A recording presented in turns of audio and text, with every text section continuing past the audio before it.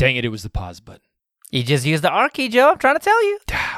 Trying to tell you how to do it right, and then you still go do it that way. I was given a mouse. I want to use a mouse. I thought you're still on IceWM. Come on. No, I'm not. I told him to use a tiling window manager earlier. So with a tiling window manager, you're supposed to throw the mouse away, and then you just buy a second keyboard. But that's And so you have one hand on one keyboard, the other hand on the other keyboard, and then you can efficiently multi-tiling tasks. Maybe if I could just map all the keys to X, A, Y, B, and the D-pad, and I could there you go. just run Linux on an Xbox controller. Get yourself, yep, exactly. I'd be fine with that. Well, why isn't it WASD everything?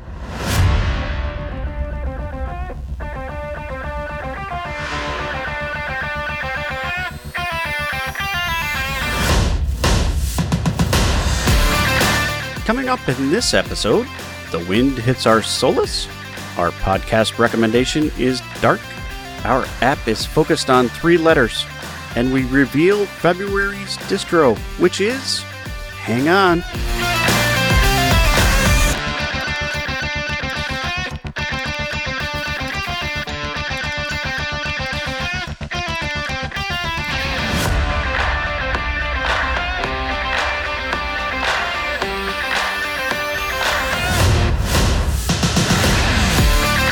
Hello, and welcome to the Linux User Space. I'm Dan. I'm Joe. And I'm Leo.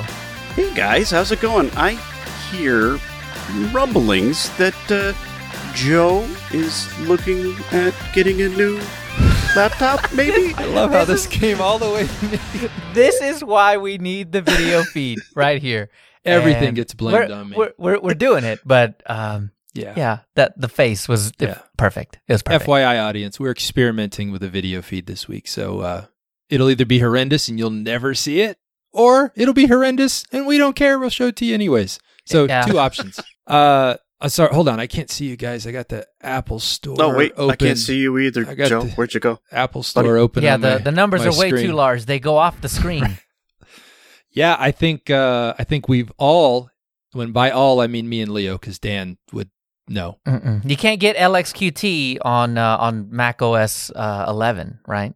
Yeah, no, I don't think you can. I just don't know. Yeah, it just won't take advantage of the hardware just yet. You know, LXQT is just so smooth and fast as it is. Yeah, the M1 just You couldn't got handle me there. It doesn't need an M1. It just doesn't. It does not. Yeah. No. It runs good on my Pi, even. No. M1 was built for like GNOME 8, which at some point, it just to boot's going to take 32 gigs of RAM as they continue to just work on GNOME. It's all the widgets and plugins you got to add to GNOME to make it usable, right? Well, there's that. Yeah. There's probably some of that.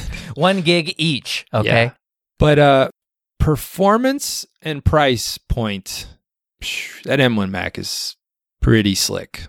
And if Linux is coming, and by soon, guys, like everybody chill. Like by soon means like if within the next year I could boot Linux on it, I'd feel really great in my humble, you know me, Mr. Humble opinion. Yeah. All the time. So maybe by the end of the month we can boot Linux on it, I hear. Well, that's the thing, right? So all of this came up as a conversation. We were talking about Asahi Linux, which just got a name. It got named this month by Hector Martin. We brought him up a few episodes ago, talking about, will it happen? Will Linux ever one day make it onto the M1 Max? And it's looking like we're getting closer. So Dan, you tuned into this? I watched the live stream that he had where he was talking about, getting ready and the things that needed to take place and the order of operations. And he was like, it sounds, this is going to be easy. This step will be easy. And he starts to describe them and I am lost. It did not sound easy at all to me. Typical Dan. Like, just you're over complicating. Here's all you need to know. Clearly I was. Yeah. A, this is an amazing man. Why? Well, yes. A, he names a Linux distribution after a great beer. And then 2, that's it. Like that. I mean, really, I stopped there. Back to 1, right? Yeah. C.1. Yeah. Mm-hmm. Yeah, but he's he's done a lot of cool stuff in the past, right? Did he do it the PS2 or the PS4 running Linux? Like, I mean, thought it was PS3, maybe even. The one I'm I not didn't sure. pick? Yeah, it doesn't matter. I don't know. I don't have it. This is an Xbox house. But that's some amazing advancement. I heard Mac OS had an update this week, which helped open up the way for a custom kernel, which just makes that path for them even simpler. And by the way, that is the exact opposite of what everybody has been saying Apple is going to do with their platform.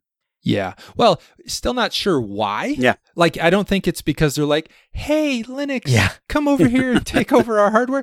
Who knows? Maybe it's for Microsoft. Maybe they're just trying to open up to get more development going. Who knows? No, here's what happened. Tim Apple got a tweet by Marcan, Hector Martin, and he said, hey, could you just open up the Apple platform, M1 platform for me? And Tim Apple was like, yeah, I think that's exactly what happened. Yeah, I'm sure that had a lot of influence on it. So, yeah, that's exactly why it's going the way it is. Tim, Apple, if you're listening, or you are listening, everybody listens to this show. Of course, especially Tim Apple. Yeah. I like this one, but my Pro is a year old. I need a new Pro because then I can put this one as on the bookshelf to collect dust. So if you could help me out with that, I'd appreciate it. Thanks, Tim. Good. You just send all your old hardware to me. I'll take care of it. Oh, well, it'll gather dust on my bookshelf. Right. I have some Mac Mini sitting up here. I should send you one. Well, there you go. I wouldn't say no. There's no M1 in there, though. Not yet. They're all Not Intel. yet. Oh, but we know that runs Linux. Yeah. I just thought naming the distribution Asahi Linux was really, really clever because while it is a good beer, and I think the beer takes the rising sun meaning when it as they name themselves, but Asahi also means Macintosh apple, the cultivar, the type of apple. And I just thought that was really clever. That is clever. Yeah. See, way more intelligence than what I've got up here. Yeah. All I hear is Asahi Yep. beer. Leo, when will your M1 be here? I have not ordered anything yet, but I really want to buy one. I really want to buy. I think what I'm looking at is the MacBook Pro, but the entry level MacBook Pro, not the secondary one. The only difference between the two, $200, by the way, $200 difference to go from 256 gigs of storage to 512 gigs of storage. Yeah, and it's 13-inch? It's a 13-inch, yeah. I like that form factor, You though. see these? Yeah, that's a good form factor. I'll agree with that. I don't want to double the thickness on them. So 13-inch laptops, I'm so happy for all of you in the world that buy your 12-inch and your 13-inch laptops to me, which are like useless. I just am like, nope, this is too small. I don't know why. I don't know. I'd rather break my back carrying around a 15. But good for you. I would be definitely looking at a mini, though, so I can hook it up to like a 70-inch screen. Yes. The I like biggest that. thing that I wanted to do was, give it a shot for audio production.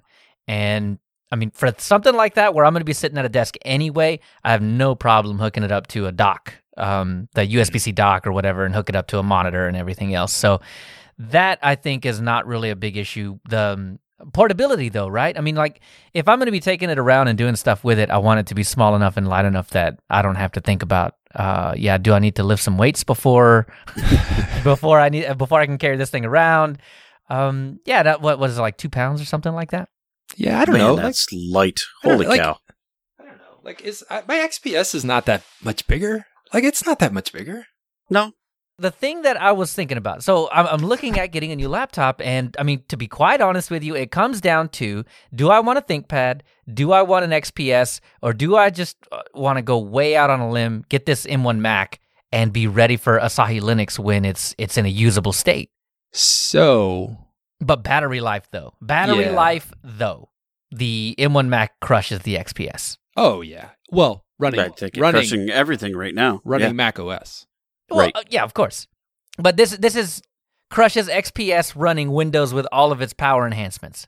Yeah, probably. I'm just saying. No, it does. It does in real world tests. It absolutely does. It does. Absolutely. But we also know that Apple is doing a lot of under the hood work with software to take advantage of every piece of that. So of course. It doesn't mean will say that Linux is going to get anywhere close to that. It'll probably do well because it's still hardware based on the battery. Yeah, like it's still, it's less hardware. The processor, all that stuff's going to be less. But I'm just saying, don't expect some like 26-hour battery life on your. Not on Asahi, no. Yeah, it's unknown, right, to some extent. But I will say Hector did acknowledge that battery, power management type things are something they're going to have to address. But that's a little further down the road. Yeah. So my recommendation is, because I know you, Leo, and whatever laptop you buy next will be the one you have episode 200 of Linux User Space. Guaranteed. Pretty much guaranteed. I'll have my ThinkPad to fall back on, but if it's a one-shot deal, I don't know if I would invest in the MacBook yet. What? Whoa, yet? Okay, what's the threshold then? Well, I would say I would like to see a shipping kernel, Linux kernel booting before, if it's my main keep forever device, unless you're just planning on running Mac OS, because you can't even put Windows on it. So what about more RAM too? That's another issue, right? And the 8 gigs of RAM. 8 gig of RAM, and you're going to hang on to it for a long time? I don't know. The biggest thing that I have realized, though, is that I do not use more than 8 gigs of RAM. Probably not. You're pretty svelte. I upgraded this laptop to 20 gigs of RAM because I was like, I'll totally use all of that. Because this is when I was really doing a lot of EMs. But outside of that, I don't even really touch it. I mean, 8 gigs is more than enough. I know I've seen way too many articles saying, we're past 8 gigs. 16 should just be the new normal, and that's what should just come in everything. And I don't necessarily disagree, especially if you're a gamer or if you're running lots of EMs or doing something intensive. But I don't know. I think 8 is a fairly decent sweet spot for just about everybody else. 8's not bad. I think it's, I'm not normal. We established that in the pre-show. We know you're not, Dan. 5 or 6. I've looked, and 5 or 6 is about where I run on a daily. During the day sometimes with LXQT. Yeah, no joke. Holy That's cow. how much stuff I'm running. And that's the thing. Yeah, no. The DE has nothing to do with that number. That's pure apps. That's like 380 And you're on Firefox, right? Yeah, probably. Vivaldi too. Multiple browsers. Yeah, I'm using multiple browsers. Not the RAM sucker Chrome, right? So no, Vivaldi and Firefox for the most part. Mm-hmm. I do at work. I use some Edge stuff, which is pretty svelte on RAM it's compared to Chrome. It's okay. But you start getting all these things open, and like 5 or 6 gig on a daily, probably. That's cutting it close for me. Yeah, so that's kind of close to the 8. That doesn't give you a lot of room. You can't, if that's just your daily stuff. I feel like if you could hold out to the fall, more comfortable. Leo, if you could hold out to the fall, then you think that's going to be the time? I think you'll hear whispers of M2. And, true. And I think they'll either offer a higher RAM solution. Yeah, they'll have more options. A second iteration. Yeah. The other thing about that is this. If I were to do this, it would absolutely be the most I've ever paid for a laptop in my entire life. Because you were saying you wanted a 3-digit laptop, and this ain't it. Oh yeah, no, not at all. No, but. Let's say the M2 comes out and let's say it has 16 and 32 gig options. I can't afford that anyway. So there's a good chance I'm not going to be getting a 16 gigabyte version of anything. Maybe. That's true. But they tend to do like $100 bump, right? Like so you would keep the same storage, but get more RAM, or keep the same RAM and get the double storage, and that's still if usually they offer that those configurations. Yeah, plus you're an That's educator, true. so you get the discount. Yeah, they're just going to give you the RAM for free. You're getting the free upgrade already. You just don't know it.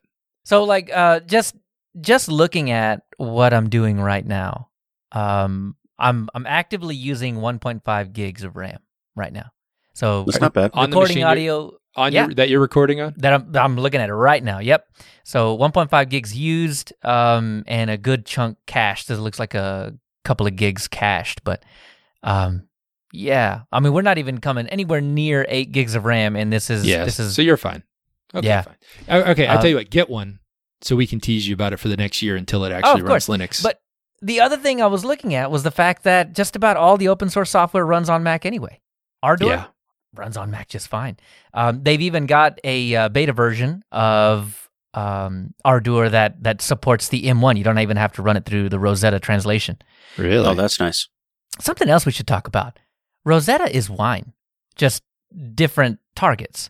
Yeah, it's Apple's wine. But the fact that it runs so well. Well, Wow. I'm not surprised by that at all. Yeah. Well, I mean, you throw a bunch of money at something, right? Well, they're pretty. I think their track record is pretty good. In fact, actually, they're not. Right?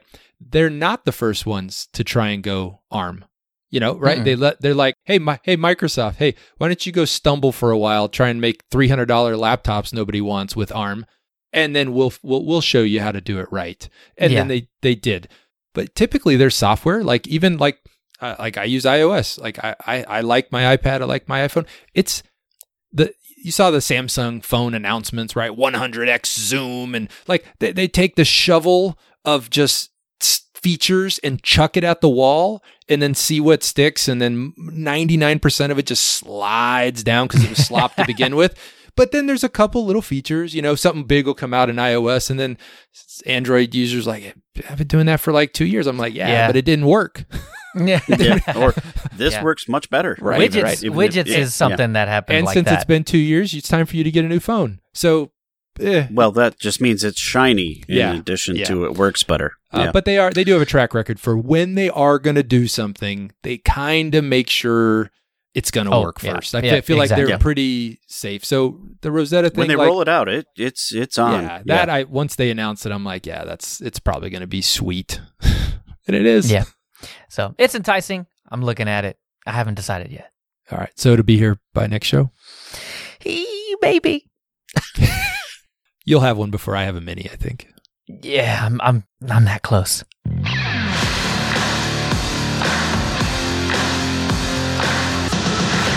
Alrighty. It has been a month. A whole one. Glorious, lovely, fabtabulous month. Only a month? It's felt like 7.5 years on Solus. So I don't want to give anything away. Solus. Let's talk a little bit about the roots of Solus. In 2012, there was Solus, but there wasn't Solus. It was Solus OS. Created by Ike Doherty. I'm going to say it wrong. It's Doherty. Yeah, there you go. Much better. Ike. We've all brutalized that Ike's anyway. Been in the community for years. I remember. I believe it was it Jupiter? He used to visit all the time. Like just you feel like you got the monthly update of Ike. I used to love it when he would come on. I enjoyed his take on things. But the first official release was May 2012, and this was Solus OS, and it was based on Debian 6 stable squeeze. And this is surprising to me because for some reason I had always assumed that Solus was an independent, non-derivative project, but that is not true. Solus was. But Solus OS, where this began, was not. It was based on Debian stable, shipped kernel 3. Doesn't that sound so much older than it is? Kernel 3.0. Like it feels like it should be farther back than it actually is, but not really. Shipped GNOME 2.3. And despite being a stable base, now this is kind of, you see the roots of their rolling idea. They had far more up-to-date applications. So they were shipping the stable base, but the applications that shipped with the OS were top-notch, state-of-the-art, latest and greatest, like VLC, and it listed off a bunch of others. But it seemed like, at the time, that's pretty neat, because I think if you were based on Debian at the time, you were waiting on some stuff. Well, stuff gets a little crusty in that repo. Yeah. But at this time, work began shortly after that May release on Solus OS 2. And this new version would incorporate GNOME 3.2. So we see we're leaving GNOME 2. Whatever behind, and they are trying to get up to this GNOME 3.2 desktop. They also dropped Debian and started building from scratch. So here's where, the non-derivative lineage comes from. Right. So now we are our own thing that we have created. September 2013 sees Solus OS 2 Alpha 9. So almost there, and then it disappears. And there's nothing after that. Solus OS 2 Alpha 9 was the last release of Solus OS. However, fear not. Ike appears yet again late 2014 with Evolve OS. What's this? Well, Evolve OS is a continuation of Solus OS 2, which never really officially got released, but they are using the GTK 3 architecture, but a fresh desktop. This is where we see Budgie enter the world, the Budgie desktop. And Evolve OS seems to pick up right where Solus left off. It's got this new Budgie desktop, and it's got its very own base. So really, we're shipping like everything from scratch. Well, from scratch using frameworks and whatnot, but their own Linux, their own desktop. That's pretty ambitious. January 2015 sees the first beta release, and things seem to be coming right along. Then in May 2015, the Solus project is born because there's an issue with the name Evolve OS. Somebody sends a letter and is like, "Hey, that's ours. You can't have it." So Ike and the team, and believe I read a post. They reached out to the community and everything, like, "Hey, what do you think? What should we do?" Just go back. Let's go back. Yeah. So they dropped the OS and went back to Solus, and it's been that way ever since. Solus final point release. So at this time, they're on a point release type setup. Version 1.2.1 was in October 2016. So that's the last legit point release. Everything else after that is the kind of snapshot style, I guess, a la Endeavor, a la Manjaro, all the others, Arco, all the snapshots, all the rolling guys. So they get into this rolling. They call it a curated rolling. Curated for sure, as we all experienced. We'll get into some of that. Yeah. What are you talking about? I don't know. I don't know what I'm talking about. But since then, they have had some major release types. So we see August 2017, Solus 3. And that's it, Solus 3. I didn't find a name or anything. And then Solus 4.0, Fortitude, in March 2019. And then Solus 4.1, still Fortitude, January 2020. So looks like their major releases, you got 2 years almost between 3 and 4, and then about a year, almost a year, 10 months between 4 and 4.1. Now, keep in mind, while all this is going on, and well, not even all the way to 2020, but prior, Ike all the time he's working full time for Intel. He's working on Clear Linux. He's developing his own Linux distribution from scratch and featuring its own desktop environment, Budgie, all in his spare time, which, guys, we all work full time. We have lives. We have things. I was reading, and I remember at the time, like, knowing this, but just looking back on it, I go, man, that's a lot. And that's just to be able to cram that into a life. Even if you didn't have like family responsibilities and all these other things, but just to focus on, I mean, you're talking about living, eating, and breathing Linux, like Linux sandwich for dinner. Like, I mean, you are, that's what you're doing. You get tired of boiled chicken and white rice after a while. You kind of want something else. Yeah. I'm like, man, that's, anyways, that's legit. Like, props to him. That I just really found that pretty impressive. Yeah, absolutely. Finally, in mid-2017, around June, the Solus project hits its funding goal of $2,500 monthly, which allows Ike to depart Intel and work full-time on Solus. So now I feel like, okay, we're a little more manageable. Even I took a sigh. I was like, oh, good grief. What was going to happen? Yeah. Oh, how does the story end? Anyways. Yeah, and this is about the time that Solus finally hit my radar. I don't remember the very first edition. The thing that cemented it for me that I should try Solus was when I think it was Ubuntu Budgie came out. I was just thumbing through the spins, all the different stuff that it's not spins, it's flavors. I forgot.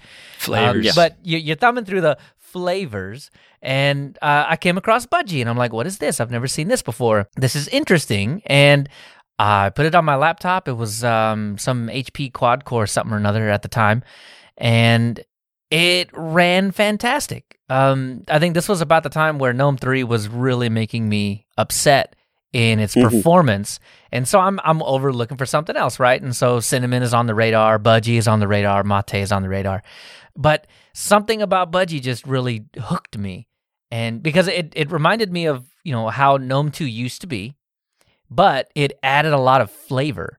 And so that put Solus on the map for me. Yeah, I'm not too far away around 2017, mid-2017. I'm not too far away from installing Solus for the first time. It's coming up. I feel like I'm right there with you. When I first put it on, I don't know, when my early multi-boot machines.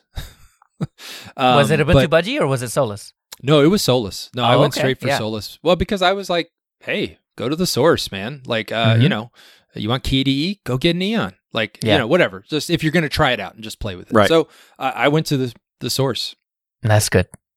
Good stuff. So now, flash forward just a little bit, about a year, sometime the summer of 2018, Ike, the creator and lead of the Solus project, goes dark. Just off switch happens. And thankfully, the community-driven support, it gets through, and the summer basically turns into fall, and we go towards winter, and thankfully they were able to continue the project going.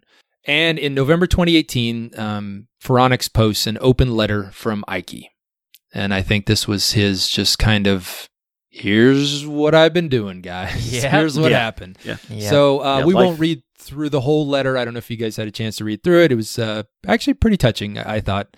But some of the quotes, I pulled some excerpts out of it that I thought were kind of pertinent. He says, for a long time, I had said that I was merely the first settler in the town that would become Solus, and in time, it would need its own architects, planners, and mayor.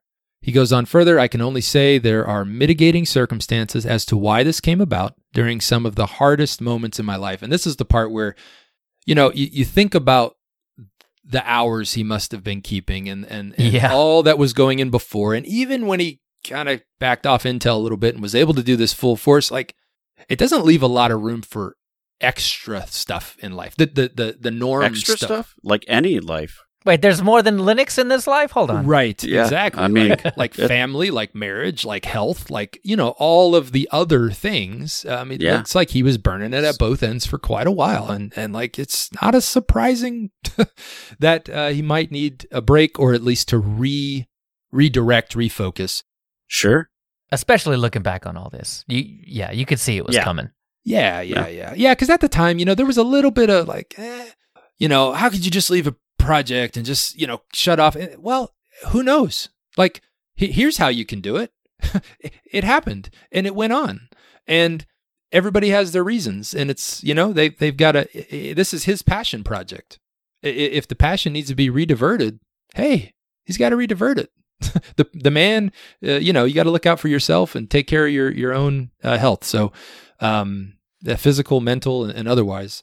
Sure. So he continues on here. He says, as a new parent, clue one, I must plan to father my child and support my family through work instead of fathering my work and rely on my family supporting me. So obviously, change in life circumstances, something like that. But the positivity spin keeps going. He says, Solus is built on the promise of technical excellence and outstanding user experiences, and has excellent leadership and ironclad vision to make this possible. So, I remember when this all went down, or at least... Yeah, me too. Yeah, and, Ike departed the project that year. He refocused, it seems like, on his family life. He again starts working for Intel on Clear Linux. And I remember, I think we all mentioned it. He popped up last year talking about Serpent OS. So he's on to other passion projects. Maybe things have, shifted, and his endeavor will hopefully take shape for him. But since then, it would seem that the project has been led by mainly Josh Strobel and Brian Myers, along with a couple of maintainers, Frederick von Gellhorn, Joey Richer, Pierre Ives, and Rune Morling. Sorry, Rune. I don't know. We don't know about Joe either. It's been in good hands. You can look at the posts. Josh is very their blog's pretty solid. If you want to know anything about them, I learned that pretty quick. Like, go to the blog and like boom, boom, boom. They're really regular with the posts. Yep, they are. Yeah, really good stuff. But so now we're kind of back to, after Ike left, but the project has kept on. He was an essential part of that project, and hope the best for him, and hope everything's going well. But since then, it's been taken on by some very capable individuals. Yeah, I mean, as he said before, I mean, it was standing on its own 2 feet before he even left. Exactly. Yeah, I mean, you can see now, how long has it been? It's been at least a couple of years, more than 2 years. Yeah. And Solus is still going pretty strong, Still I'd say. going. Yep. Yeah. Still going. A lot of development. Solus is going, and also the Budgie desktop. Don't forget that he was the creator of that as well. So all of that has continued to develop. The last major update for Budgie was on December 2nd, so about a month ago.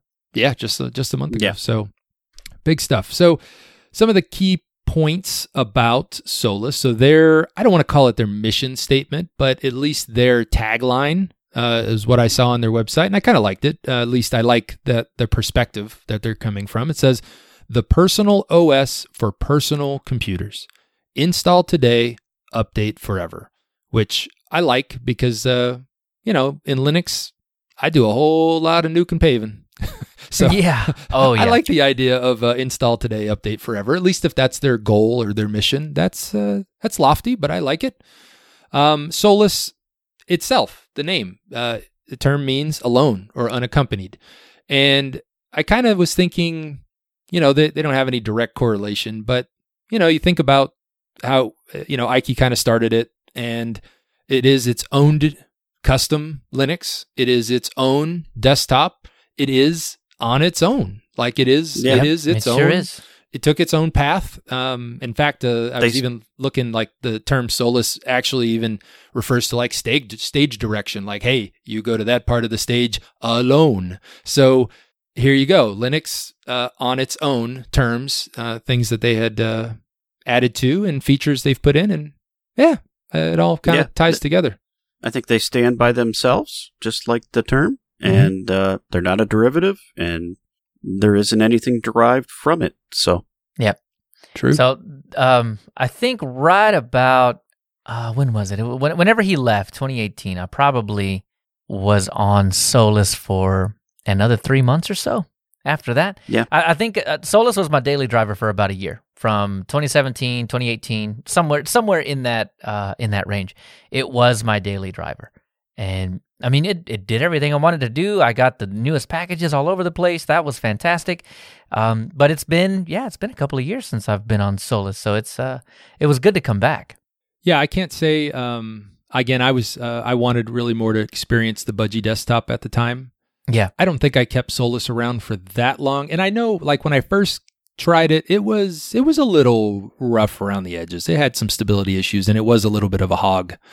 As far as storage and memory, or not storage, but memory goes, but resources. Yeah. But it's come along with the GTK3 stack, and it has the efficiencies have been passed along, I think, and they've developed their own. So Solus, we know, is available in a couple different flavors, but Budgie's really, I mean, that's the claim to fame there, the right? one. Yeah, that's it. So the Budgie desktop is based on GTK3 and integrates pretty tightly with the GNOME stack. And you definitely can feel it. I don't know how you guys felt, but when you're in Budgie, you could almost, and actually the way I had it set up, I did the whole dock at the center thing. I could blink and think I was in GNOME. You know what I mean? Like, other than like the app launcher and stuff. But if you were just looking at the desktop or the settings menu or something, you'd be like, it's GNOME. So it's very akin. Yeah, I think a lot of the desktops that live on top of GTK3 are like that, where you can feel it. You can feel it. It's not just GNOME, it's just that GTK ecosystem you can feel. Yeah. Mm-hmm. Yeah, absolutely. Ike is quoted as saying, "I wanted something that was a modern take on the traditional desktop, but not too traditional, aiming to keep a balance between aesthetics and functionality." I think he nailed that. Yeah, I think it's right there. Yeah, very much so. You feel the connection there. You have you have your traditional applications menu, their Budgie menu, which it feels akin, to me, like XFCE, GNOME 2, KDE, right? It's a launcher, and then you got your subcategories, right? Windows. It's really, they're all similar. I did like it, and I really, well, we'll get into that later. But I was a little surprised at myself even as I was playing with it. Nice. Over the years, Solus added a few other DEs to their offerings. In October 2016, they added Mate, and in April 2017, GNOME. So you can go that way if you want. I've got thoughts on that later as well, but we'll wait and get to that. They do have a couple of their own apps. They've got KDE now too. Oh, do they? I forget when. Like a year ago, I think they added that. Maybe not even a year. Are you sure? It's fairly new. Giving it another shot on Plasma would be fun. They have I think it would be interesting. It might. It may not be. Yeah, I think it's official. I think the last release. Is it official release, or is it community? 4.1, I think it was the official announcement. I'm looking at it now. Yep. Solus Plasma underneath. It is official. Hey, so guess what? They added Solus Plasma as well. Recently. Yeah, of course. I don't know how I missed it. It is recent. Yeah, it is a year ago. But they have their own kind of custom apps. I would say less than most distros. We've done some like Mint and some of the other ones that really have some Arco. They really have some. They're adding to their distribution by adding some applications. KDE, of course, like the Neon. Like they have a lot of custom built applications. Other than the whole desktop that they have. Absolutely. Budgie. Yes. Right. Yeah. Budgie is their own desktop. Aside from that, but they do have a few. So the Budgie menu, which is unique, it does behave. It's got its own little settings area, and you can tweak it and do a little bit of the things that you would most likely have to do with extensions in straight GNOME. So you're able to adjust some of that. Raven, that little pop out on the side, like Raven is probably one of my favorite things about Budgie. It's so informative, and you can customize the entire bit. It's perfect. It's perfect for something that you don't want to see all the time. I think by default it's got the calendar, and it might even have audio info on there. You can customize it a good bit, but you just put stuff that you don't want to look at all the time, but you need to just peek at every now and then. Man, Raven is so fantastic. It's a perfect little extra to it. I agree. Yeah, I think they even had like plugins for like Spotify and like anything, but whatever. Yeah, you can really use it. They have their own driver management setup, which is kind of nice actually. Coming from some distros recently, again, I put this on the XPS where I have NVIDIA graphics and a few other things. They have an app which I fell in love with instantly, and it's the most simplest app, but it has the best name, and it's called DoFlicky. And DoFlicky, and I will pull from their Git repo the what DoFlicky is not. It is not cross distro. It is not platform agnostic, and it is not intelligently named, according to their notes. You want to highlight that last one. What it is, they say, it is for Solus.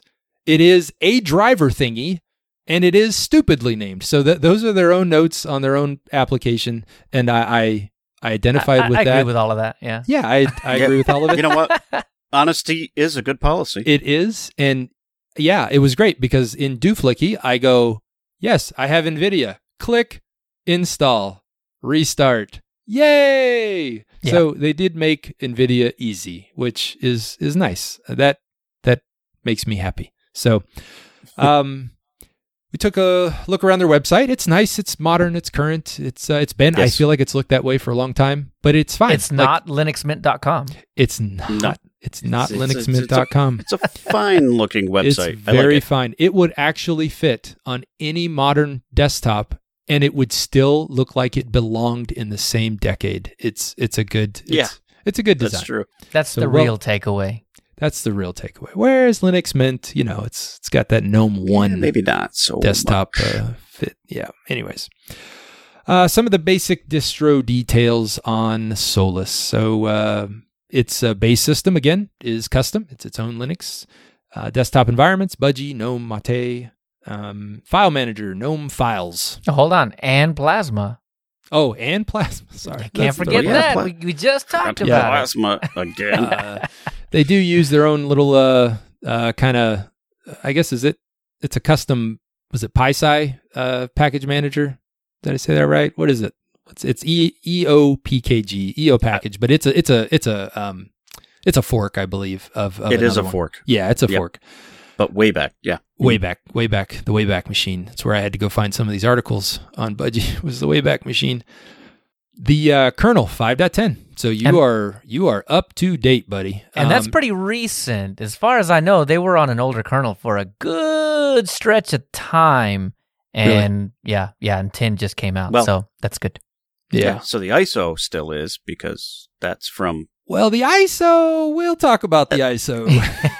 just saying. You had a great time with the ISO, I'm sure of it. I'm sure of it. With that ISO. So, and X11, no Wayland. And I found a post from Josh Strobel in their chat area, and it said someone was asking, like, hey, Wayland, GNOME's got Wayland, and everybody else is working on Wayland, and why haven't you guys worked on Wayland? And Josh said that's because I have disabled Wayland support from more places in the last couple of GNOME stack upgrades. Wayland isn't something we're going to be supporting even via our experimental package anytime soon. So I don't know what the issues are, but they must be significant to avoid it altogether at this point. Now, he did say anytime soon. Yeah, and well, that was November 8th of 2019, so that was over a year ago. I couldn't find any update that said we're working on it now, but my first thought with something like this is small team, small focus. Absolutely. Right. Yeah, absolutely. And that's the one thing I do want to highlight in this. When we do get through kind of talking about how our time with Solus went, I personally layer these distributions by expectation, their ability to meet expectation, and then reality. So I have expectations, and I have high expectations because I want to have good things. However, I have much higher expectations from the GNOME team than I do the Budgie team or Solus team because of the resources behind that. I have much higher expectations of Ubuntu as a distribution than I do of Solus or PC Linux OS. Well, what you told me before we started the show was that you compare everything to Mac OS. Is that right? Pretty much. I think you said something about that, yeah. Yeah, pretty much. Yeah. Okay. That's it. Yeah, no. Just wanted to clarify. Right, yeah. That sounds about right. But I think that's important to note because if we look at where they've come from and where they've gotten, they've created a new distribution and a new desktop environment in, roughly 5-6 years from start to finish as far as Budgie goes, or not finish, but where we're at. So, right. I try and be a little more understanding when I'm going through these things. That being said, there were some definite things that would improve the project significantly going forward, and I'm sure we won't be the first ones to talk about them. So, Solus. Gentlemen, it's been a month. It's been a month. 7 months. No. You'd have gone crazy, Joe. You'd have gone crazy. How did you guys get on with Solus? Well, I'll tell you some of the things I really do like. I love the Budgie desktop. And that's probably not a huge surprise to you. No. Right? Because the paradigm is such that, panel at the bottom, the application, menu is simple and easy to follow. I even the Raven, even though that's a little flashy, even the Raven menu, that's still kind of nice. It's because almost too much flash for Dan. I bet it took at least another 100 megabytes of RAM, Dan. I don't even care about that. I got plenty of RAM, but it's hidden most of the time, so that's kind of nice. I like it out of the way and simple when I'm doing stuff. Yeah, I got to agree. The fact that, I don't know, I hear it all the time where it's like, oh, it just gets out of your way. Yeah, no, this really does. Literally, yeah. And it's got panel configuration a lot like the way that Cinnamon does their things, where you focus on one panel, you add some things to it, you can make them auto hide, things like that. But you really you can push everything out of the way, and there'll be nothing on your screen except your wallpaper, and then you can really focus. That is huge to me. Yeah. Some other things that are pretty fantastic. The theming is great out of the box. You don't have to do anything, and it still feels comfortable, I think. It's very consistent. I didn't even tweak it. I think I changed the wallpaper, and that was it. I mean, that's that just initial me. wallpaper was a little depressing for me. Yeah, but you know what? There were a lot of them to choose from. There was. And I didn't download any. I just changed it. No, so me that neither. was nice. Yeah, I just changed it. Yep, same. Yep. So pretty great. Man, does it boot fast. Holy cow. That is one thing that Solus has always had, that I look at other desktops, I look at other distributions, and sometimes I'm just sitting there tapping my foot. I'm like, you could be so fast, but you're not. Yep. And Solus nails that. Yep. And so they've got their own installer as well. And man, it plops it on your drive super fast too. Those two things are tough to beat in any other distro, I think. Yeah. And so those are performance things. They're not really usability so much. No, but nice. I think fast does factor into usability a lot. It factors into the perception of, how good a distro is just by, it's one of those kinds of in the back of your minds kind of thing. It's kind of like the situation with Snap, where you launch one, takes a little while to decompress so it can drop itself into RAM, so it can load up and do all that stuff, right? Snap, at least the applications themselves, are not slow. But the perception is there that it is because of the initial startup time. And this is something that Solus does not suffer from because it is fast. It is fast. It's crazy fast. And a lot of fun. I like that a lot. So there are some woes, right? We talked about the curated packages and whatnot. Some of them install really great. Like I installed Vivaldi. Didn't expect that to be in a repo. I expected to have to pull that down and do the regular. Right, and that's their main repo, right? Not the third-party section. That is just their main repo. Vivaldi lives there. Yeah, no, I did EOPKG install Vivaldi stable, and there it was, right? Yep, sure enough. So, great enough. That was great, but little bugaboo on the third-party stuff, and I'll let you guys chime in on that. The first one that I did, and this is pretty right for any distribution, I go grab Chrome, because if something doesn't work right or whatever, I can usually count on Chrome for making it work. But it's not my daily driver. It's just a backup. So I pop open Software Center or Software Manager, whatever it's called, go straight to the third-party area, which when you see how Solus is built, right, it's not derivative of anything, so there aren't native packages out there for anything, really. You can't go get a .eopkg anything and install it. So what ends up happening is Solus will download the deb or the RPM. I've seen kind of traces of both, but it looks like deb is pretty much always the way that goes. They'll pull that down and rebuild it and create an EOPKG out of it and then install that. So yeah, what ends up happening though is that it'll trip up a little bit. I don't know why. The install script is super duper easy. I mean, you go and look at their third-party webpage. Yep, Joe's showing it too. Yep. Hey, but it finished Chrome. Finished. Yeah, it did Chrome. I did Chrome just for you. Good job.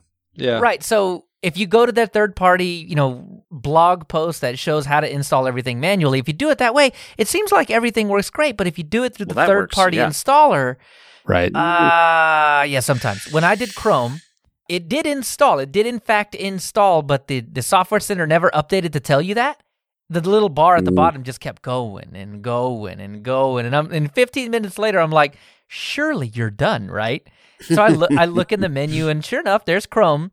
But the Software Center never got the memo. And so, yeah, you kill that, and yeah, it shows up later on. But yeah, it gets a little messy if you're just going straight GUI. I think that's fair. My thoughts on Solus, just reading through their kind of mission statements and Ikey's ideas behind Budgie, which I can get behind all of that, is I feel like it should be simple. I feel like it's almost one of those where you wouldn't think about going to the command line even. Right. Mhm. I avoid it. Weirdly enough, in Solus, I avoid it because it feels right. It feels okay to avoid the terminal in Solus 99% of the time. Absolutely. Yeah. And that was my thing is I'm like, okay. But then, I went to the third party. So I went to install Slack. So I just showed you guys on the video. The Chrome actually went through. Slack, I let Slack sit there for 30 minutes. I even sent you guys a little video Yep. saying, hey, guess what's not installing? And it's still not on my machine. It just sat there, and I ended up just having to kill it, the process, and rebooting. So that's a little broken. Yeah, and I even followed up on that. You said that, maybe about 10 minutes later, I was like, you know what? No, there's no way. It was weird, but it didn't fail. And I did the same thing. I went in, third party, click on Slack, click install. Same thing. I let it sit for 20 minutes, and I'm like, all right, I'm just going to give up on this. And this is when I realized, you can do all the third-party things through the command line, and it works. But, just the fact that you have to do that is weird. Yeah. And so I feel like they've given you the command line instructions. Right. And those always work. Why not rip out the GUI part? I know that's harsh. Well, not bit, even, right? hey, but hold it on. doesn't work. So let's pull that back. Not why rip it out. Isn't the GUI part just a button that says those commands? Well, I hope so, but I don't know what's behind it, right? I don't know what it does. I would think it's the front end of the guts of the brain, the thinking, the process in the back end. So that's fair. Like remap the button, Bob. Like let's just make sure the code's right. Yeah. Like But like if it broke last week and it's just not working this week, that's fine. But this is not new. That's true. I'll double down on that one. I remember when I was getting Solus up for the first time, I had issues with the third-party thing. And this was in 2017, 2018. So, these issues have been around for a while. I mean, if you're okay with heading over to their blog and checking out how to install third-party software, then it's not a problem for you. But I think it's really the personal PC for the personal person of a person. Right. Not to get too personal about it. Exactly. But when you get that far down into it where it's like the whole point of us existing is being easy, then it starts to the focus needs to be there a little bit more. It even says we're not gonna include all the stuff you other guys, you other server guys, and you other tinkerers. We want this to be. This is a desktop. This is your desktop operating system. Exactly. Not to beat a dead horse on this episode, but Mac OS is not including software that's for admins and for coders, and you can go get all that stuff and put it on there. Well, hold on there, Joe. It ships with SSH. Oh, it's got a terminal. It's got a terminal. Well, look, there's a terminal. I would put Solus, I guess, and I'm not saying I don't want any hate mail. I would put it in the same class, or at least the same goals as like Elementary, or there's some others out there that are their goal is to be for like Mom, right? Like but it's a complete OS, a complete ecosystem. Yes. It's a complete thing. I think that's the goal. Right. And it is. Yes. But we need some of these buttons to work. And and it makes things better when all the buttons work. There was a couple other things like for some reason too, I'm having this where if I go into settings now, which hey, I love, right click on the desktop and I can get to settings and Budgie desktop settings. Every distro out there, because you all listen to us, please do this. Like, please. Like, it's so nice and fast. Hey, you know what else works? The super key. XFCE 4.16, the super key. I can just hit the super key and I can just get to where I want to go. I still want to blame that on Endeavor because he didn't install the right thing, because everything that you install. I installed XFCE desktop 4.16. That's what I installed on Endeavor. You telling me there's a plugin now? You telling me XFCE's got extensions? Well, I think Dan mentioned that you may not have had the whisker menu at all, and I think was. Well, that's I don't know. I can't. I'll point out, since we're here, OpenSUSE did announce that XFCE I heard that 4.16 it's great. is available. See, they do listen to us, and that's exactly why they do. They don't listen to us. Nobody listens. Hey. Timing was impeccable. Just our wives and our kids. Anyways. Yeah.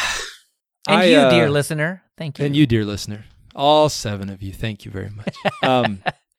Hey, look, there's 8 now. It's pretty. Like, I do enjoy it, and I'm surprised at that because you really guys know how I feel about menus and upon menus. But I felt like this was something, because the super key works, where I can still, even if you were in like a GNOME workflow similar, like you could still just hit, type, enter, launch. You can jump back and forth between your desktops, your virtual desktops and all that. All that stuff works really smooth. And it's, you guys were talking about like how fast it boots and things like that. And I was just thinking it's, now I've lost the word. It's not so much fast, it's responsive. So, you know how like which are kind of 2 different terms. It does boot fast, but the desktop environment feels very responsive. There's no perceptible delay when I'm trying to do things, and it just feels very smooth and it's happening. And I like that. Even just moving stuff the way it's, the way the desktop is. I'm on a 4K screen. Now, I have a bone to pick. And now, this is the part, again. Josh Strobel does not have a 4K display, Joe. I'm going to just start it out with this. Maybe you could buy him one and send it. I'm just saying. I have a spare. I will. You reach out to me, buddy. I'll hook you up, okay? So, everybody's got fractional scaling this year. XFCE has fractional scaling. Everybody. Who doesn't have fractional scaling in 2021? Solus. Well, Budgie. Well, clearly, does Budgie have it at all? Right? I don't because I've never used. I don't use it on I never Ubuntu. saw it, but I never had a need to go looking for it. Right? Does Ubuntu Budgie have scaling? Oh, that I don't know. I bet it does. You think so? Because is this a Solus thing or is this a Budgie thing? I think it's a Budgie thing rather than feels a Solus like a Budgie thing. But yeah, I'm not sure. Hey, maybe Ubuntu Budgie does not. Anyways, guys. So what that creates for anybody who has a 4K desktop, because your dock is tied to that scaling, so you can, I've heard people, just make the text bigger and you can increase the size. Yeah, you can increase the size of the dock, but you know what happens? The icons stay this big. So nobody wants a giant dock with icons that you can't see. Yeah, so, and I mean, on a 4K display, those buttons top right on when you're minimizing, closing, or whatever, those are pretty big when you're scaled correctly, but they are tiny. Oh, yeah. It's like trying to shoot gnats with a bow and arrow. Like you're trying to like do anything. But I got around it. So I took my beautiful 4K display and dummied it down to 1080p. And then just, I think I even tried 1440 at 200% was okay. And then I had to take the text down to like 80% because then the text was a little too big. Huh? Yeah. So that's it. But I want to preface all of that. Yes, we are picking, but small team. Yeah. Small development. They've got to focus, I'm sure, on certain things. And yes, I am in the minority with 4K displays. I am probably in the minority with 1440p. No, we are definitely in the minority. Go check out the Steam survey on that, and 1440p is like less than 1%. But not for much longer. So no, probably not. I think it's been okay, and I'll still say I'm probably out. Like I can't imagine anybody with You want to go get your MacBook Pro, Leo? With your 5K display, I don't know if it's coming on that one, but it's 1600p. Okay. Okay. It's 1600p, and I think they double it or sort of 150 it or something like that. Yeah. Oddball. Yeah. It's still odd because it's a 16 by 10. 16 by 10. Yeah, it's not 16 by 9. Right. But I mean, it's like.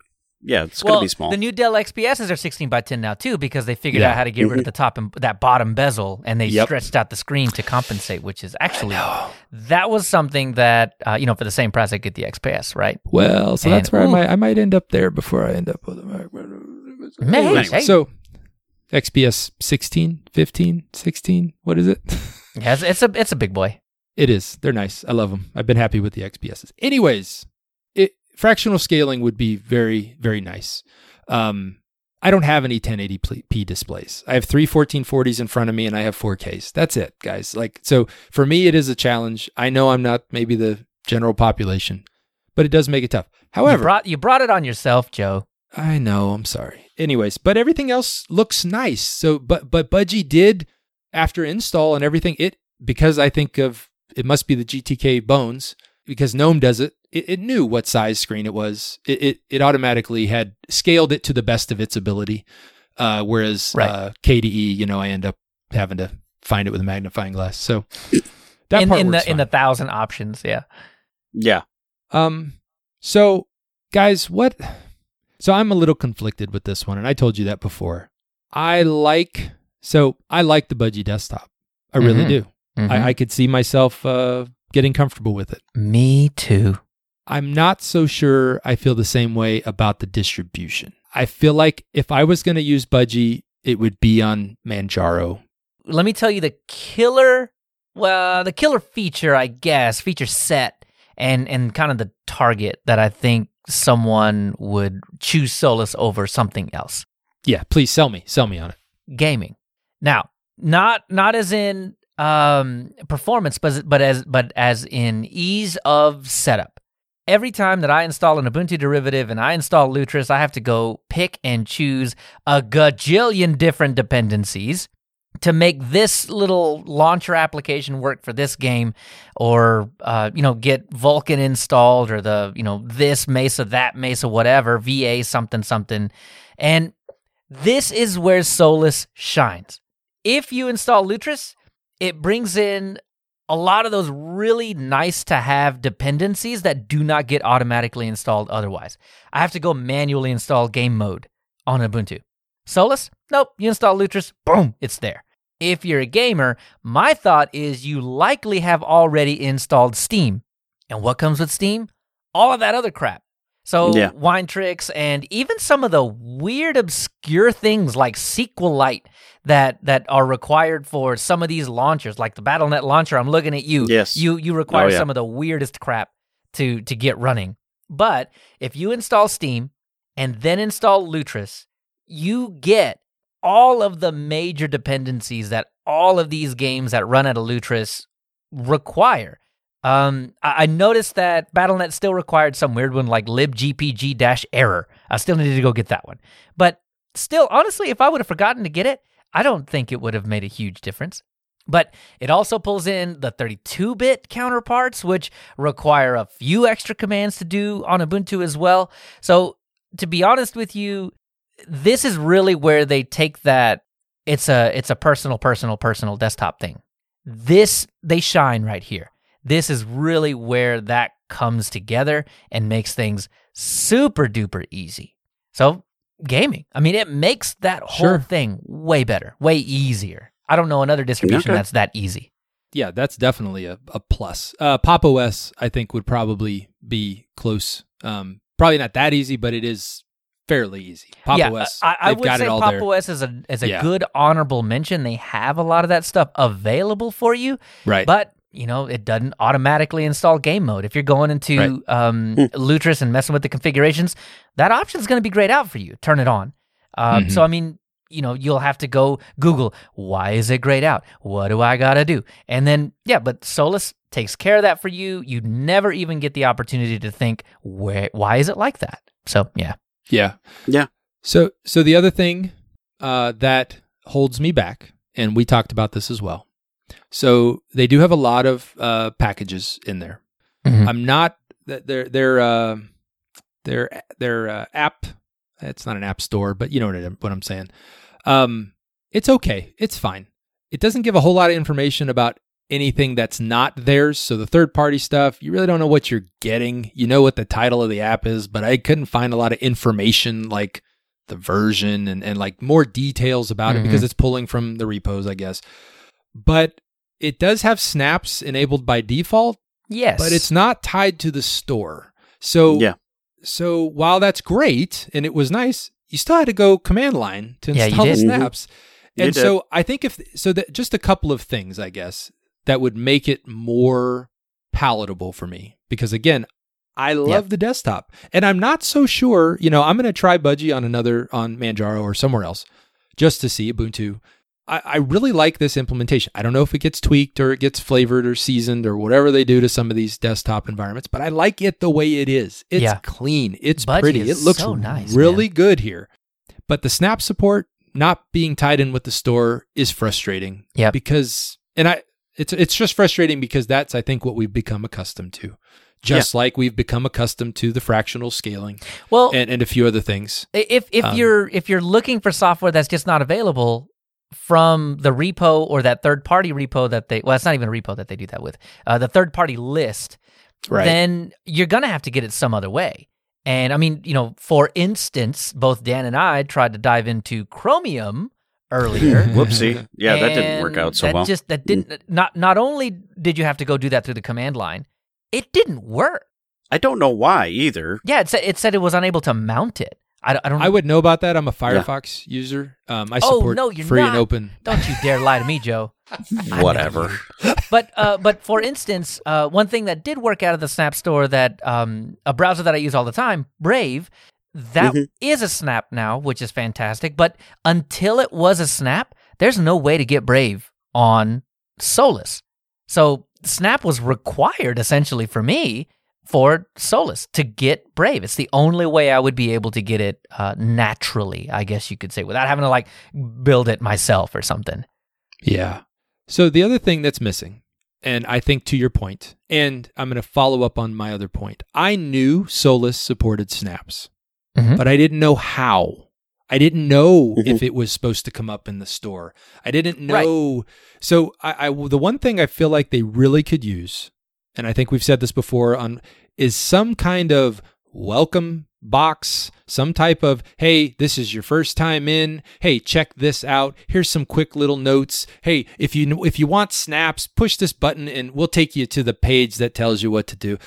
It would be nice to have something like that, because I did feel a little, putting myself in the new user shoes, even an Ubuntu user shoes, because an Ubuntu user is going to come in and used to just searching for everything in the store. And they're just mostly going to find it. If it's a Snap, or Deb, like they're just going to find it. There was nothing there that told me. Yeah. And that's why when I was trying to look at the information, I was like, oh, maybe this is a Snap. But I couldn't even find out what it was because it's their own package. It was definitely not a Snap because those just don't show up. Yeah. Right. But it goes back to that personal of the personal thing, right? Where you're doing 90% of it in the GUI, and it works really well for the most part, all those things you're doing. It'd be nice to just bring that into the fold and complete it, right? Mm-hmm. It completes the whole experience. Yeah, once you venture out of what's in their main repo, it gets dicey. Yeah, but isn't Mint kind of like that? How so? I mean, isn't it kind of better to just like stay in the lane with Mint as well? I mean, like using the GUI and stuff? Yeah. Oh, yeah. Or just installing packages, like just pull everything you can in from what they have. It's not my experience. Like I think I broke it a number of times, but just trying to do my old style of command line this, command line that, like because I'm not familiar with Mint, but it felt a little familiar. I should have just stayed in the GUI and I would have been fine. Just stay in your lane. It kind of depends. I mean, I've got snaps installed in Mint. I don't know. I tend to go down to the command line every now and then because that's just the way that I've learned to do things in Ubuntu derivatives in general. Right. I've ventured from the lane quite a bit. It didn't break on me, but not yet. Maybe that's just a not yet kind of thing because I use on my desktop that I run Mint 20.1 on. I'm running a custom kernel. I've used Uku before, but I'm on Ubuntu's 5.8 kernel size. It's not custom, but it's the new one that's not supposed to be on the system. I've got a custom Mesa. It was a Keysax PPA to get the latest and greatest Mesa. And there was a couple other things too. I mean, I'm bending Mint to where if something breaks, I probably couldn't blame Mint for it. It's my own. It's my own doing. Yeah, your own doing. Well, I wouldn't have blamed Mint for any of my stuff either. It was definitely me. So those couple of things, I think I mentioned. The fractional scaling, great. Again, it's probably coming, but again, they're a smaller team. They can only do so much. You got to focus on certain things. Got it. Understandable. I get it. Snaps integration would be super awesome. updating their ISOs a little more often. Yeah. That was a problem for me. And that's one. That was a big problem for me because I have 3 newer laptops. One of them, which has a really nice AMD, Lenovo, it would have been really nice I've been trying to use it as much as I can, but it's not supported in kernel 5.4. So I couldn't even get it to boot. Right. They did have a post on the forum on, a workaround, but like, that's it. It's a workaround. Yeah, I ain't got time for that. Yeah, no, that's fair. Most people aren't going to go seek that out either. So I think you're onto something. Having an updated ISO, like even 6 months, it feels 6 months, quarterly. I don't know what goes into taking a snapshot. Yeah, we're looking at a year now, right now. And you said there was a big kernel change. I don't know what. Mm-hmm. Yeah. So were they on 5.4, 5.4.5.4, and then just jumped to 10, or were they on like 8? It was a big jump. I can't remember which kernel it was before because I wasn't running it, but I remember that. Yeah, it was a pretty big jump. They skipped 9, I think, altogether. 5.9. I know the update on like the XPS is solid. Like I mean, it's a 8th gen or 9th gen i7. It was fine, and I got it on there. I had some other issues with it that we talked about last show. But if you're a rolling release, consider yourself rolling. I feel like your snapshot's got to be a little more rolling than that. So even if it was every 6 months, if it was quarterly, again, I don't know how much work goes into putting together a snapshot and packaging up an ISO. And I don't know. It might be really difficult. A couple times a year doesn't seem too out of the ordinary. Right. So that just, again, food for thought. It's not a deal breaker. It just would be nice. I think it would help their own project. But again, I don't know that they have the manpower to do it because I don't know what all is involved. Yeah, that's fair. Yeah. I do like the work done. I like the Budgie desktop. I like what's working fantastic. in Solus. But that 5.4 was a challenge for me. Like you guys know, I was pretty upset.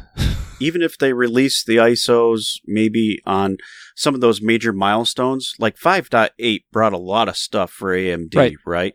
It did. And so even if you hit some of those marks where there's going to be a lot of change and it's going to help, a good share of the population, it probably is a good thing to try to hit those marks. I mean, 5.4 was a good point for the last one. Yeah, because I think you had your 5700s, and 5600, the XTs. Like there was a lot of good stuff baked in there. We just needed like the June release or the August release, which had 5.7 or 5.8, whatever they had. Right. I would hope they had done something between 5.4 and 5.10 if you're rolling, or semi-rolling, curated rolling, whatever they want to call it. But I think so. So just again, I had 3 machines that couldn't even run it. A rolling release, which is funny to say. So you never got it installed on any of those machines? No. Wow. Oh no, I got it on the XPS. I got it. Okay. But I have my my other machine at work is all brand new AMD stuff. Like it's the 6800 and it's the Ryzen, the latest Ryzen. So even though it would run now, but I'd have to update it before I can install it. So, right. Yeah. Like it should run on there. Probably pretty well on 5.10, but I can't get it on there because it's a 5.4 ISO. Like I just couldn't. And maybe there's a workaround or whatever, but I'm not going to fight with it. Like I just times. It makes sense. It's fair. Time's tough. Like I don't have a lot of time. So, anyways, guys, final thoughts. I want to end this on a positive because there's a lot of good here, and I appreciate all the hard work that's gone into it. Yeah. Yeah. I love the Budgie desktop, and it's one of my favorites. Ooh. Yeah. I'm really surprised by that. I'm going to quote you on that. Budgie, one of my favorites. Probably number 3. Wow. Really? I'm going to rank it. It's going to be number 3. Number 1 is KDE. Number 2 is GNOME. Number 3 is Budgie. Is that it? Joe, you're nailing it, buddy. Yeah, well, that's it. I know you. Yeah, you do. Mm-hmm. Hold on. No, I think it is. I think it's towards the top. It really is. Let me consult the WoW stick. Wow. LXQT. LXQT is number 1. Things. And number 2 is Mate. I don't know. There isn't one. Yep, he I'm doesn't going to have go one. Plasma. Anyway. Oh, okay. Yeah, okay. So All right. Plasma's my number 2. Okay. You just don't like the GTK, huh? Yeah, you don't. That's not it. So Budgie is definitely the best of the GDK, I think. That's where I'm going with this, I right? like that. I feel like it does it right for me. Wow. I don't know. Yeah, there's just so many things that are hanging out there. I'm probably not going to keep this around. Yeah. I mean, I kind of feel like Solus is still a really strong contender, especially if your focus is going to be gaming. I mean, if you just need to run, a browser and play a lot of games, I think Solus is a really, really good choice. Outside of that, if there's a lot of software that you need that isn't straight out of the repo or available in that third-party repository, then it's tough. You're going to have to get down to the command line. So it does make it a little, I don't know. It takes a bit of a usability hit on that one, especially the way that they position themselves, right? They position themselves to be a desktop operating system that is easy. So there's some rough edges on that. It is still going to be in my back pocket. The Solus was the very first distribution that I was ever able to game properly on. And so, yeah, I'm going to keep it around for that, but it probably won't be my daily driver or really even close to that. I'm probably there with you. It's I hope some of those things we talked about, those are my big little like gotchas. Like if those 3 or 4 things were there, I could definitely see this running as a daily driver. If I had some good Snap Flatpak support from within there, I know how to go to the command line. I know how to add snaps. I know how to do Flatpak. Yeah. I don't want to. I don't want to do that anymore. I don't want to have to do that. Yeah. It's not your fault, Budgie, Solus. It's just where you're at. I hope you're not there. I hope you're making progress and you're on the other side of it. I'm sure for your diehards and which you do have because you have a big Solus has a following. They're fine. They've been doing it that way for a long time, or they live within it fits what they need. Everything's there. Mm-hmm. That's great. That's awesome. Yeah. For me, the bottom line ended up being once I got all the software that I wanted on there, it didn't matter to me. Everything at that point was just everything fantastic. works then. Yep. Yeah. So if you can get over that hump, then you're good. Yeah, and I kind of want to. I'm going to keep it around too for a little bit because I kind of want to go through. I lost about a week and a half just monkeying around with the ISO and trying to get stuff going and realizing where it wouldn't go and where it would go. So I kind of want to go through like a major update with it and just see just how that goes. We'll see. I think every Friday's their updates. So I've had a couple every little stuff. But at some point I'll go through other than the first initial big upgrade going from 5.4 to 5.10. There was like 500 updates that it processed or something like that. Yeah, it was a lot. Yeah. So and that went well actually. Hey, it went fine. Installed. No. That was a big change. It's like hitting update on a year-old rolling release machine. Like that's a big.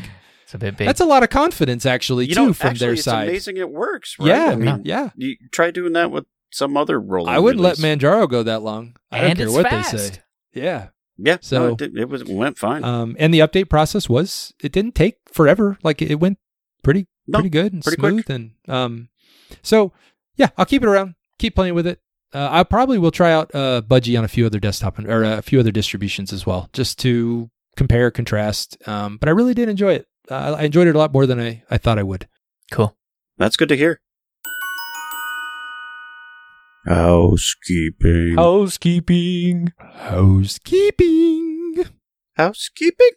I'm the keeper of the house. Fluffy.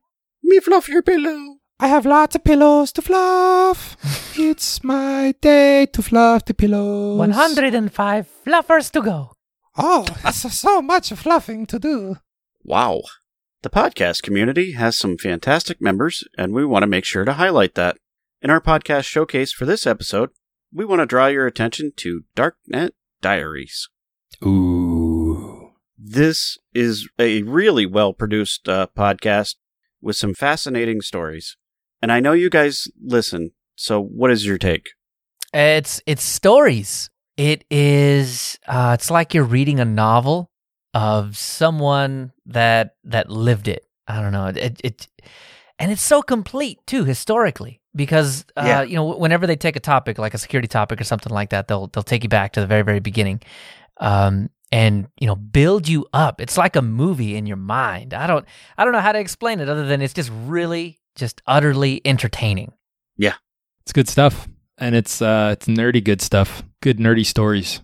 Good nerdy stuff. Yeah, yes, but that's a tagline. Yeah, Darknet Diaries. Good nerdy stuff. I like it. That's good. Guys, I'm available. Darknet Diaries if you need to reach out. Yeah. Oh, yeah, of course. Yeah, I'm available. If you don't like that, blame Joe. Always. It's always hashtag. And I want to make sure to mention before this next announcement that we've got a couple of emails that have come in. Thank you. Very much. We haven't forgot about you. We do want to bring these up in the next episode. So, Matthias and Steven, we're going to get to your emails next time. We'll probably read them out and hopefully have a good discussion about it. And if you want to give your feedback and send your emails, you can send them to contact@linuxuserspace.show. With the subject line, #BlameJoe. Sounds good. Fine. We are very appreciative for all the Patreon supporters. If you also like what you hear on this show, please consider sponsoring us on Patreon. Head on over to patreon.com/linuxuserspace. We've got ideas. We've got a huge announcement to make. Yeah. Wait, what is it?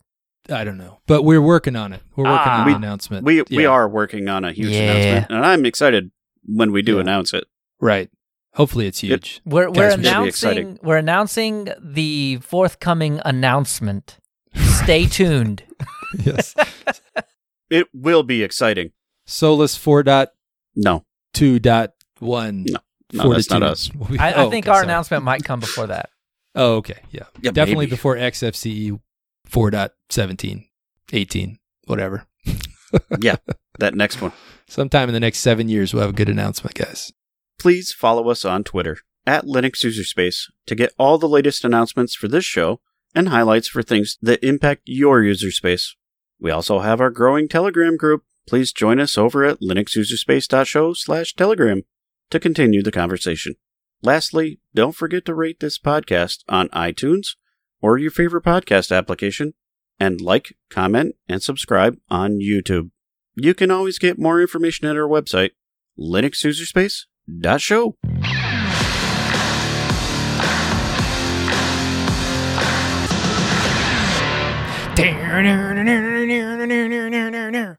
This is Focus App, where we app on the focus of the focus with the app. Don't focus so much. Hey, small focus. Oh. Small team, small focus. Small team, small focus. We're going to focus smallly on this one. This one is VLC. Yeah. I don't think this is gonna come as a surprise to anybody ever on any platform at all. VLC, it's the workhorse. It's the you got audio, you got video, it'll play it. It's a cross-platform. How old is VLC? 7,000 years. I should have probably looked this up. When was the beginning of time? Because I'm pretty sure. Yeah, seriously. I remember on Windows I had to install there were a couple of them. There was K-Lite Codec Pack and CCCP. What? You want to drop it? When is it? Guess. Yeah. Okay, guess. I'm going to guess 2002. Okay.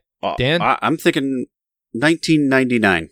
Okay, I'm going to guess right because I'm looking at it. February 1st, 2001. I was so close. Right in between us, though. Actually, yeah. Right in the middle. Oh, man. Okay, so VLC's been around. I think it's had the same focus forever, which is just play it. Whatever it is, just play it. All of the things. Yep. Play the things. You give me something, I play the thing, and you don't ever have to question whether or not I'm going to play the thing. I play the thing. That's... Yeah. Honestly, if VLC's tagline doesn't change very quickly to just play the thing, I'll be upset. Yeah, its tagline should be, I do my job. Yes. I It does it very well, though. Yeah. And I'm telling you, when you have to go on some distributions and install this codec and that codec and this pack and this pack and this thing and this whatever and this software and all this stuff just to be able to play a video that you could play on Ubuntu just fine, it's kind of annoying. I understand why you can't do that. I get it. But the fact that you can just plop VLC on your machine and just forget about all that is so nice. It's just so nice, and it's not going to go anywhere. It's going to just we're up to almost 20 years now, so VLC is just going to be a pillar. 20 years next month. Yeah.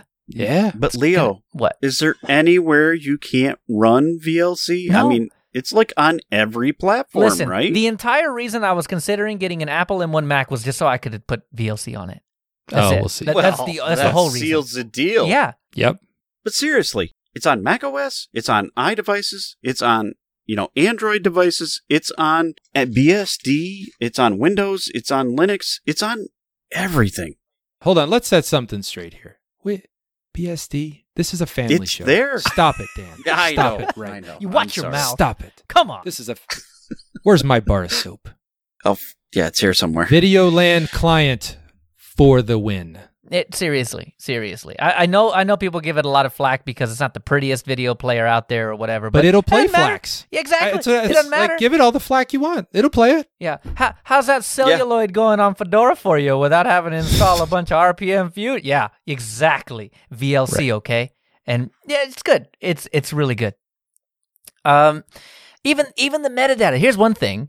I found out later on that EasyTag could do this, but MP4s in VLC, you can edit the metadata, and that's not the only format. I mean, just about all the things that VLC will play, you can tinker with the metadata. And tinkering with video metadata in Linux is a sore spot. I don't care what distribution you're on. I don't care what you're doing.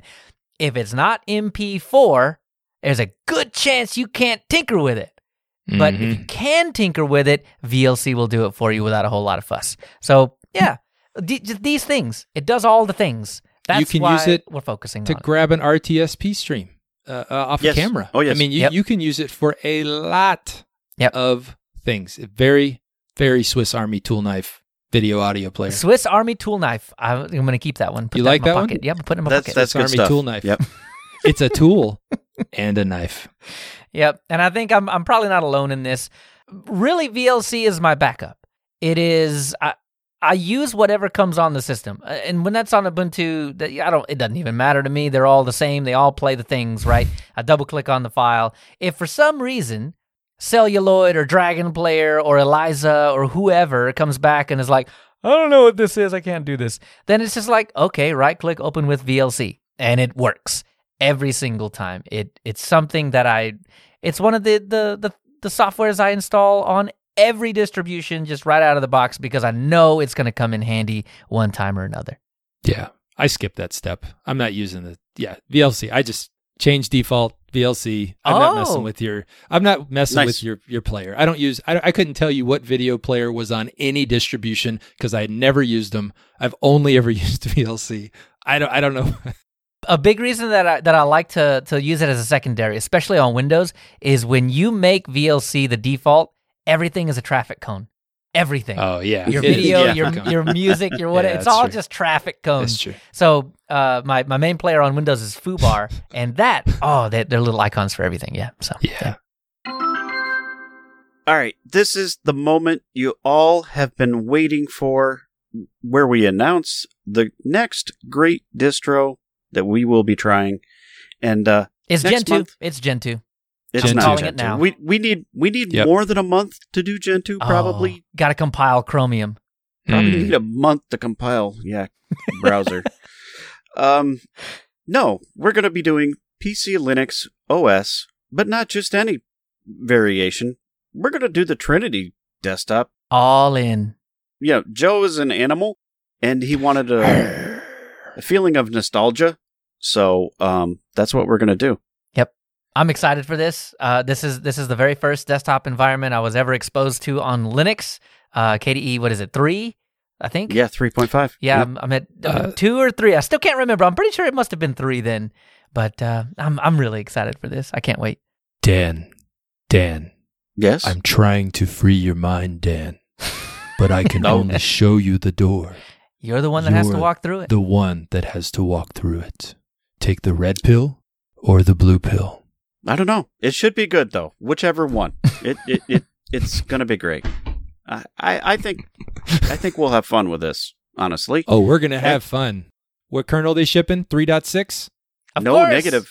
Oh. No. They're 5.10, aren't they? 5.10. Yes. We're not, no monkey around. This is Rolling, good stuff. rolling. Yeah, but what kernel's on there? ISO. That's the question. I think it's the 5.10, Oh, okay. 5.8, I'm in. 5.9. I'm in. I don't know. Really All up right. there. I'm I in. think you're going to have a good time. I'm when it in. comes to We're gonna work with a desktop that looks like it's from 1987 Yes. and on the latest Linux kernel. You're going to Tune fall in love next with month. it. You're going to fall in You're love with gonna it. love it. You might love it, Joe. It might be I just might. for you. I might. Anyway, that means the next show will be topic-based, and we hope to have a few topics, that will impact your Linux user space. Thank you, everybody, for listening and for your support. Please follow along as we test out PC Linux OS for the next month. And where can we find you, fine folks? You can find me at JoJo_Fett And you can find me at... What's that? in the Matrix. You can find me at Leo Chavez on Twitter. I'm opening the door, Leo. Only you can. I'm walking through it. I'm already through it. Okay. I'm Outro, so you can find me at Casey2BEZ. Don't hit your head on the door, Leo. I'm out. Join us again in 2 weeks when we return to the Linux user space. Dan, you can't leave the Matrix. Deuces. Just unplug me, man. Dan. I dropped my mic, but it's on an arm. Oh.